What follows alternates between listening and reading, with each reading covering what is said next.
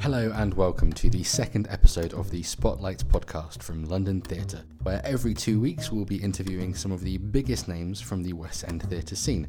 I'm Will Longman and we have a real treat for you this week. Rachel Tucker shot onto the theatre scene after she appeared in Andrew Lloyd Webber's talent search series, Do Anything. After reaching the semi-finals, she went on to appear in the Queen jukebox musical We Will Rock You, before taking over the role of Elphaba in the West End production of Wicked, a role she later went on to play on Broadway. She's currently appearing in the West End transfer of the brilliant musical Come From Away, which tells the incredible story of a small Canadian town which welcomed over 7,000 stranded passengers in the immediate aftermath of 9/11. Showcasing the compassion and kindness of the real-life people of Gander, who have been very involved with the promotion of the show itself, Come From Away has been a huge success since it opened here in London, recently taking home the Best Musical Award at this year's Olivier's. Before a performance at the Phoenix Theatre, I sat down with Rachel, who, among other characters, plays airline pilot Beverly Bass in the show, and we spoke about keeping it together on stage when you can clearly see audience members in tears, how she first began performing through cabaret with her dad, and we'll find out whether or not she kissed the cod.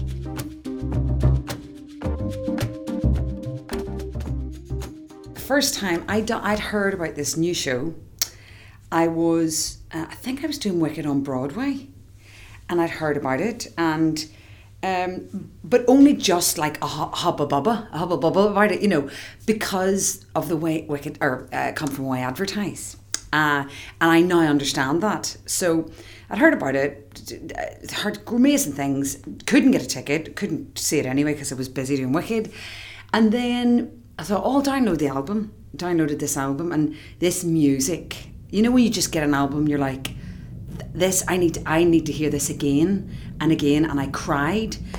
And then I researched the story. I was like, I was very interested to know what was in between songs, and loved the score. And then next thing I know, about a year and a half later, I get a breakdown from my agent saying they'd love you to audition for Come From Away. So I was like, wow, brilliant, get the album out again, listening to it, and so I got very excited about the soundtrack, and then even more excited when I was up for it. And then I tried to see it in New York, couldn't get a ticket.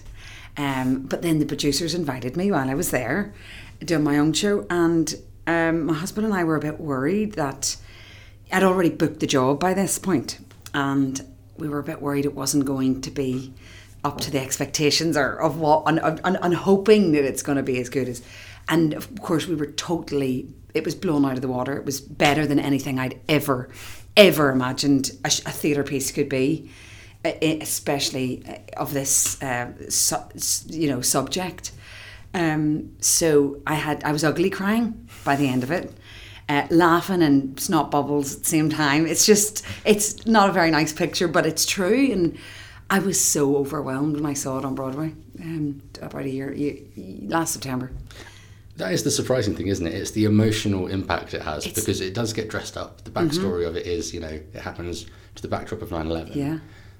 But it really does hit you for the kindness and compassion. That's the beauty about this, and that's why it's like this quiet gem of a theatre piece that people are just not expecting to hit them in the surplexes, like the whole way through the show, on different levels. Either if it's like side-ripping laughter to a roller coaster in levels of emotion that I don't think people ever were expecting, especially with this show.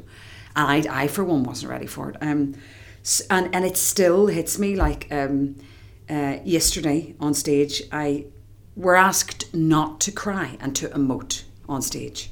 But yesterday, it was my mum's 7th anniversary, and just the whole idea of the show and being there and part of it, I had a little tear in my eye. I had a little moment on stage, just the human kindness and those emotions, the happy, the joyful, the giving, the generous side of humanity, and how emotional that can be. Is it not tricky to stop yourself from crying when you can see so many people in the audience crying? Well, that does set us off a lot, actually. When you see front row members, you can the lights do spill out onto the audience, and you see a lot of hands up on the faces and wiping tears away, and it's when you hear people crying, that's when it gets me. But again, you have to really stop yourself from crying, because it's not our place, it's not our job. We're there to tell the story. It's the audience's job to emote and cry and laugh and, all that. So you do have to hold it together sometimes, yeah. There was a couple, when I saw it a couple of nights ago, someone was crying in front of me, and the person sat next to them, a complete stranger, was the person comforting them. Oh, you see. And you thought, if that happened at a different show, it wouldn't really happen. No, it's true. And the thing with the show, you want to share stories, and like people feel like it's a natural thing to talk to your neighbour. That's what we've got from this. They want to, where were you on 9/11, or where were you? They want to talk about, there's been so many people that have come that were on one of these planes that were trapped in Gander, Newfoundland, and they want to tell, and people want to hear. And it is a neighbourly thing to do in this theatre, for this story. It doesn't really, especially in London, you don't really talk to your neighbour beside you at theatre. You don't. You hear a lot of Americans doing it, and when you hear Americans in the audience, they're so they want to chat, but this for some reason really makes people want to communicate with each other. One thing you don't hear throughout watching Come From Away, after maybe the first 5 minutes and 5 minutes from the end, is applause, because listening to the soundtrack, like you said, you wanted to hear what was in between the songs. Yes. You can listen to the soundtrack and hear everything. That's your story, yeah. It's true. It is unrelenting. Just song after song, it's non-stop. As a performer, what is that like for you? Well, to be honest, we share the load. There's 12 of us on stage, and band members, and we do. It's we all have our moments, but we definitely share it. So when Claude and a couple of the other characters are having like a specific scene, we sit and observe and watch.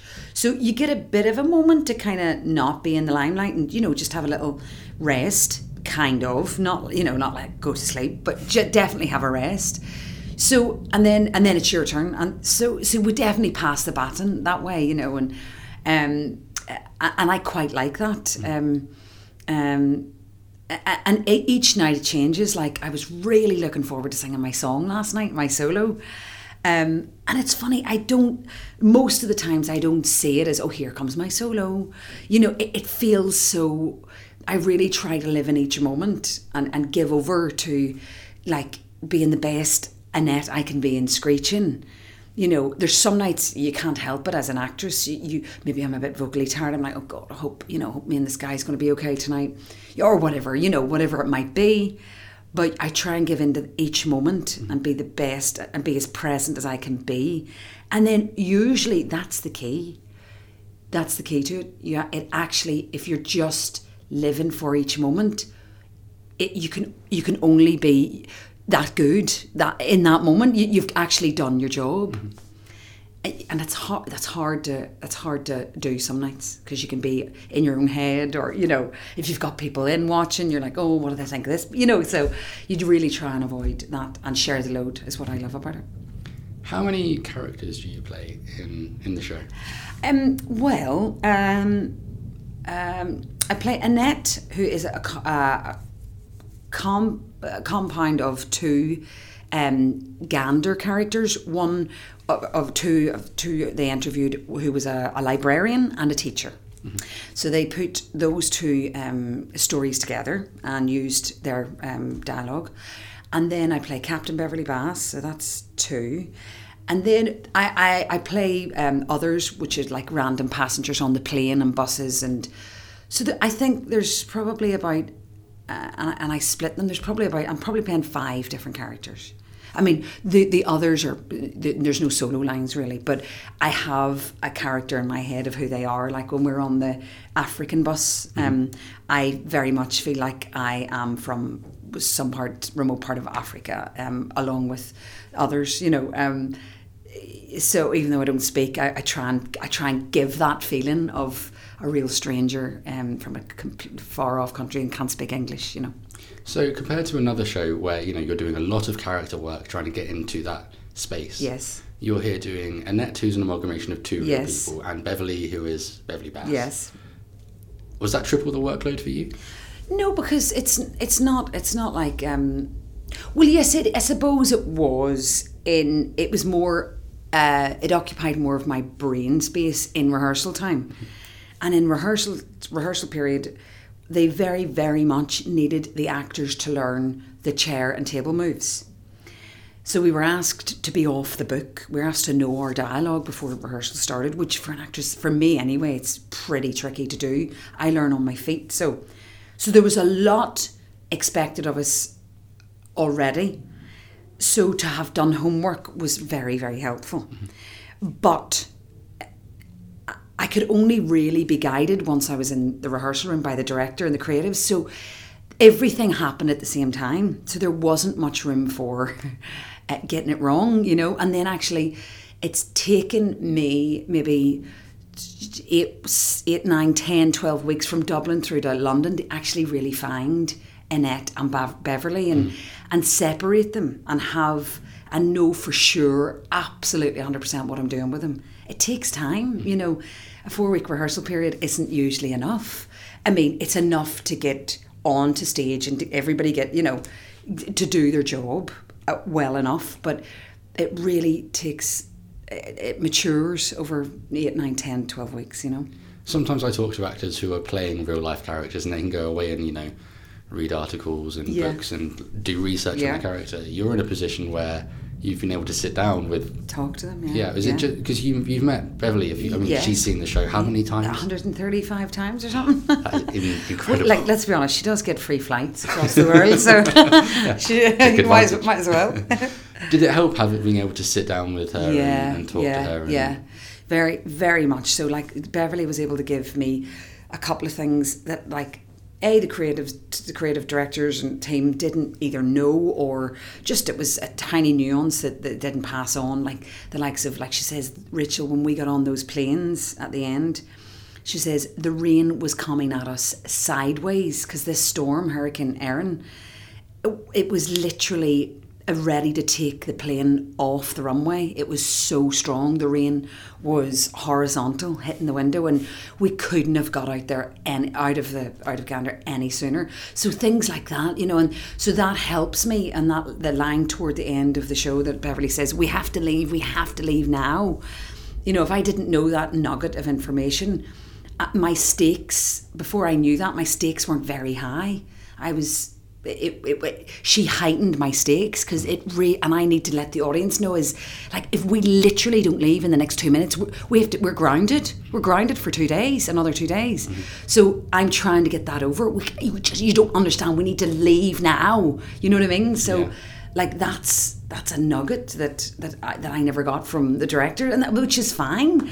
And that's why it's so good to sit and have a coffee with real people. It's you can't get it always. And it's incredible that they love the show as much as they do. They really do follow it. It wasn't just Beverly that goes to see it. I think in Dublin I met 4 or 5 of the real people. And they formed a one now, and they all came over to London. That's right. The Newfoundland, the family have come from away. Like they're the flag carriers that they just love that their story is getting told. That they were so vital. They don't feel like they were vital. A lot of, especially the Newfoundlanders, don't feel like they were just like, well, it's what you would do in that situation. But they love the fact that this story has been celebrated to the height it has, and it's a story that's been told globally across the world. And it's vital because it's simplistic, human, basic skills, and it's been multiplied to beyond what I think they could have thought was possible, and yet they still think like if it's just in a day's work. And that's what's so beautiful about the show, that comes across so the simplicity of that is what I love, and I think that's what the audience are so surprised about, that it hits them in a real simple, beautiful, told way, with no jazz hands, nothing majorly, no big show-stopping numbers, and how that story and the simplicity of it affects people the way it does. People they can't believe that it's done that to them. That's why they keep coming back. Have you been screeched in? I have. Now, a real screech-in, you have to do it in Newfoundland. Okay. Could you explain a little bit of what it is in London so, or wherever you did it? The phrase "come from away," the Newfoundland people use it as anybody who wasn't born on the island of Newfoundland. They are people who come from away. They're come from awayers. So that's their saying. And they, whenever anybody comes to visit, there's a ceremony called getting screeched in, where they have this rum-like alcohol. You get a shot of it, and a freshly caught cod has to happen that day, and you have to kiss the cod and drink the screech. Mm-hmm. That's what that's the alcohol. That's what's called screech, and you have to drink it and kiss the fish, and then you are an honorary member of Newfoundland. And did you kiss the cod? I did. It was as slippery and sloppy as I thought it would be. It was real good fun. So the Newfoundlanders, when they came to see the show here in London, we hired a pub. The producers, everybody went downstairs in a pub, and there was a newly caught cod, and they brought the screech over with them, and every single member of the cast kissed the cod and had a shot of screech. And so we're honorary members until we go to Newfoundland. I think we've decided we're going to go on a field trip someday. Is that and go to Newfoundland and get actually screeched in. That would be a life goal of mine. Actually, I'd love to go.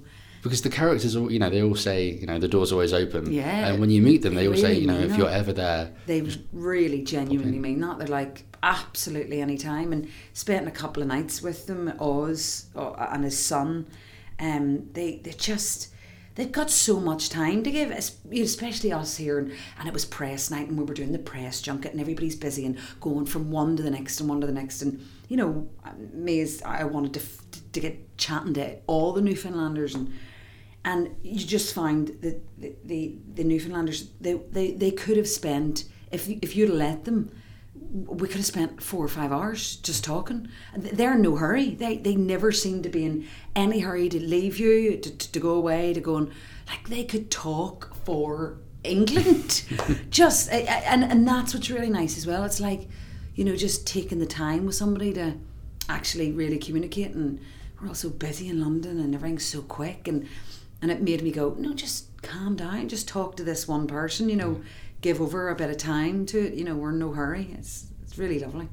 One thing I hoped you might be able to shine a bit of light on, I've had friends that have gone to see the show, and they come back and their one thing is, I don't quite get the accent. Is it Irish? What is it?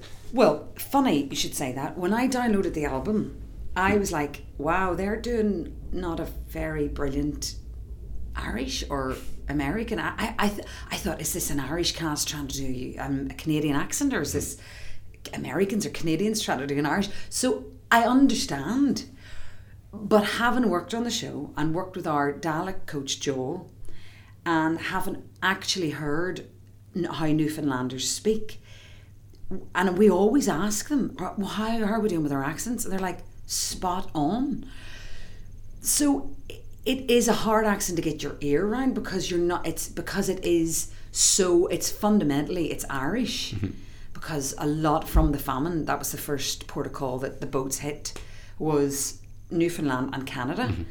Mm-hmm. And so, yes, you are hearing a lot of Irish, and then with a Canadian twang, mm-hmm. or Canadian with a very heavy Irish twang.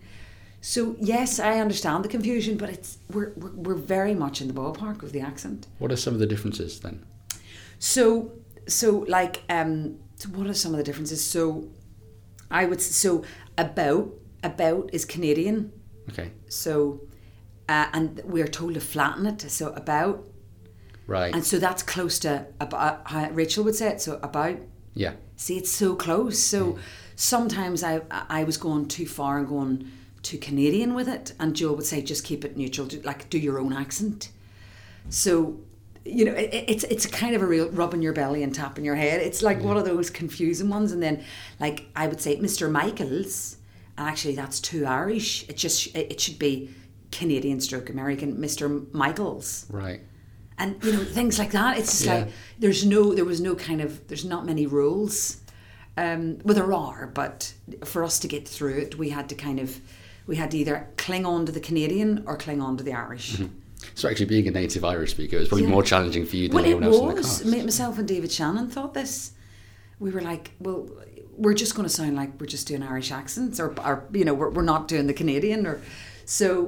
But Joel helped us a lot with that, and so I cling on to more Canadian than Irish, Is it important, you mentioned David, having a close-knit cast in a show like this? Massively. Yeah. Really. I mean, it really helps if we get on, which thankfully we do. I haven't laughed so much in a cast in my life. It's the funniest bunch of people I've ever worked with. We laugh every day. And on stage at each other, and we are allowed to. We're allowed to have a little, because we observe, and we're allowed to react. And Nathaniel, especially, who plays Bob, we call him Grills. One of his lines when it comes to the barbecues, just every night, the cast just are in stitches at him because he plays it so brilliantly. And yeah, we've such a tight cast. And the now that the London standbys came on board after Dublin, and it's even bigger and much more of a close family. There's more of us and more personalities going on, and it's really brilliant team. And you could tell how close you were a couple of weeks ago at the Olivier Awards when you had your great win, and the cast were sat upstairs and you were on stage and waving at them. That to me was, I forgot I was on stage and there was cameras. I was just, if I could have jumped up and hugged them way up in that balcony, I would have. I wanted them to be on stage with us, and it was the proudest moment up to date of really, mainly for me, for those creatives that have created this show from word go. Ian, Kelly, Chris, Ricky, all David and Iring, just the fact that they've been recognised for this stunning piece of theatre that they've crafted and created. And they had 9 nods at the Tonys and came away with 1. And so this time round, it was so important to them that they got the best new musical, because I feel it deserved it, and a lot of people did. So best recognition in music and dance choreography. My heart just is so bursting for them. Mm-hmm. They really deserve this. Time for a quick interval now. I hope you're enjoying this episode, and just wanted to let you know that if you want to go and see Come From Away in the West End, you can click the link in the description of this episode to find tickets. Don't forget to subscribe to the Spotlight podcast with any of the podcast providers you're using, and if you're really enjoying the show, do leave us a rating or a review. Now, the second half opens with our regular quickfire quiz, where we give our guest 10 questions to answer as quickly as they can. Rachel was fired up to beat the last guest, Giles Torreira, who answered all 10 questions in just over a minute. Let's see how she gets on. Giles is a friend of mine, and I was speaking to you last night. I need to beat Giles. I'm ready. Okay. Favourite ever musical? Calamity Jane. Interval tipple? Coffee. Karaoke song? Proud Mary. Last film you watched? Spider-Man. Your first ever performance? First ever performance. Watching or in? Performing. Cabaret with my dad. Your theatre idol? Bette Midler. Favourite city in the world? New York. Proudest achievement? Proudest achievement, being a mother. Biggest hobby? Gym. Dressing room must have? Water. 46 seconds. Yeah, definitely one that's going to be tricky to beat. Yes, thank you. She's not competitive at all. Terribly competitive. So first performance, cabaret with your dad? Singing cabaret with my dad. Okay. Yeah. When I was 9 years old. How did that come about? So he with his father was quite literally, his name's Tommy Tucker. Mm-hmm. Tommy Tucker Kelly, that's his stage name. He quite literally sung for his supper. So they were rather poor. and his dad used to play the accordion and the banjo, and they used to go around and pass the hat round, and that's how they got money for their dinner. Wow. And so it was a kind of a must-have for Dad and his generation, even though he loved it and he was brilliant at it. But it was quite necessary. And then he's sung with his dad from he was 6 professionally, really. And then I got the bug. I was about 7, 8, 9. I just kept seeing Dad, and he was going out the weekends and singing, saw him at parties, and I was like, can I come with you next weekend? And Aunt's 60th surprise birthday party, and Dad had me rehearsing for it, and You Are My Sunshine, Stupid Cupid, he's got the whole world in his hands, so I got a little set with him, did it.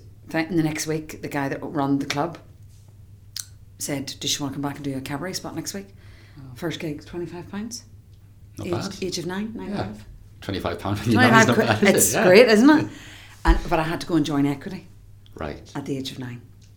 Okay. Yeah, that's. So that's how you caught the bug, and where did it go from there? What was the next cabaret? Step? So got my repertoire, doing all that. Saw my sister then be Dorothy in The Wizard of Oz, and she had these lovely ruby red slippers, and I was like, well, I need a pair of those, and I want to do that, what she's doing.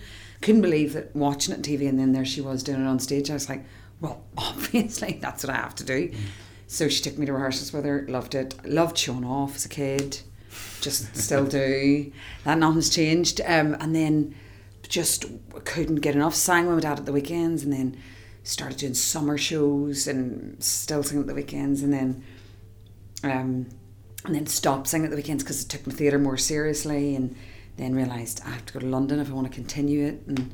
And so it was very much music focused at music, first. always music in our family, always. When did the kind of switch from performing cabaret music to acting? Well, my sister was doing the Amdrams, and she was doing, and my sister was a really very convincing actress. So she actually, I remember watching her going, oh, she's not only just singing, but she's really acting. And of course, I'm sure, looking back now, I'm sure it wasn't fantastic, but she was so convincing. And so I saw that, and I was like, oh, I think I could do that. And then Dad took me to a Saturday school. They were rehearsing for Annie, and he walked in, he had this big fur coat, and big, like an old-fashioned fur coat, like his dad must have given him, and they all thought he was Daddy Warbucks, coming in to play Daddy Warbucks. and I was too late for it, and after the next production, so I went to the Saturday school of that, and then the next production was Bugsy Malone. Mm-hmm.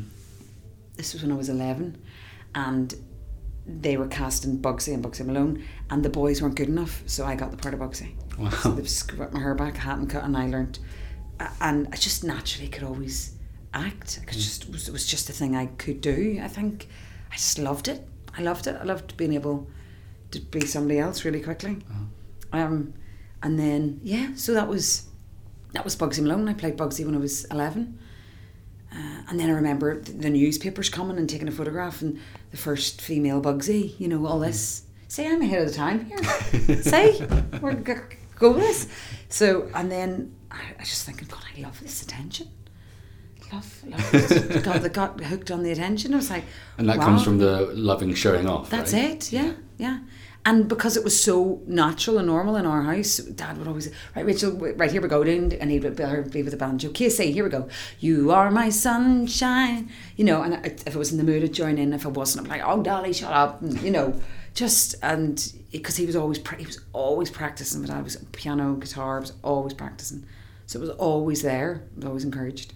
So fast forward after Bugsy to moving to London. Yeah. Why did you feel like you had to make that move, and what was it like? Was it how old were you? Well, I'd left school and had done school productions and loved it, and then I went and did 2 years at BTEC in Performing Arts in Belfast, and I had to leave early because me and my mate got the leads in my first professional production, mm-hmm. which was Rent in Dublin, and I got Maureen, mm-hmm. and he got Roger, and we couldn't believe it.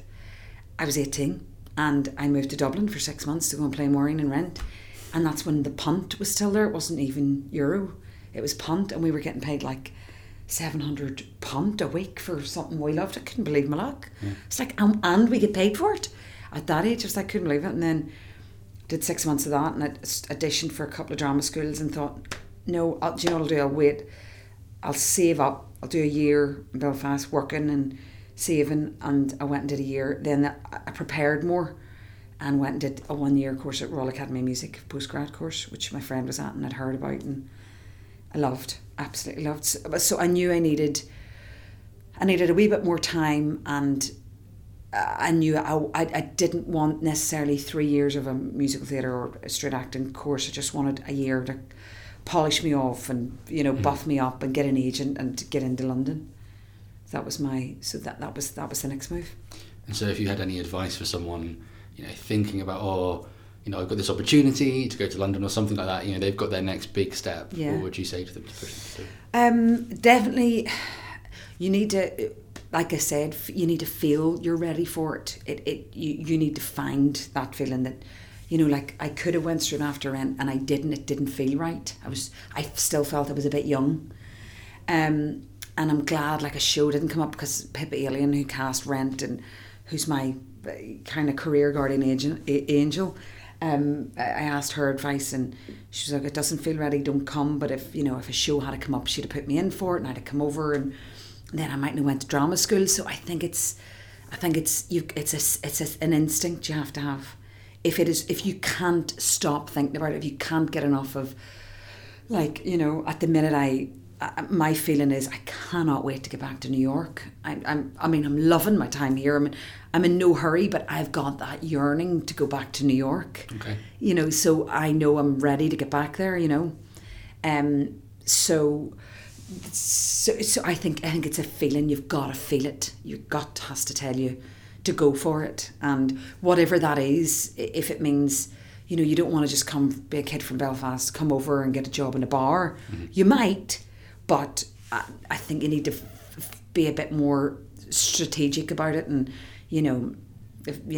have a drama school to go to, or have coaching or acting classes, or, you know, a job set up that's going to sustain your actual ultimate goal, which is either theatre or, you know, what it is, what your passion is. I think that's a bit of preparation, and kind of your foundations need to be, I think, solid before you make those moves.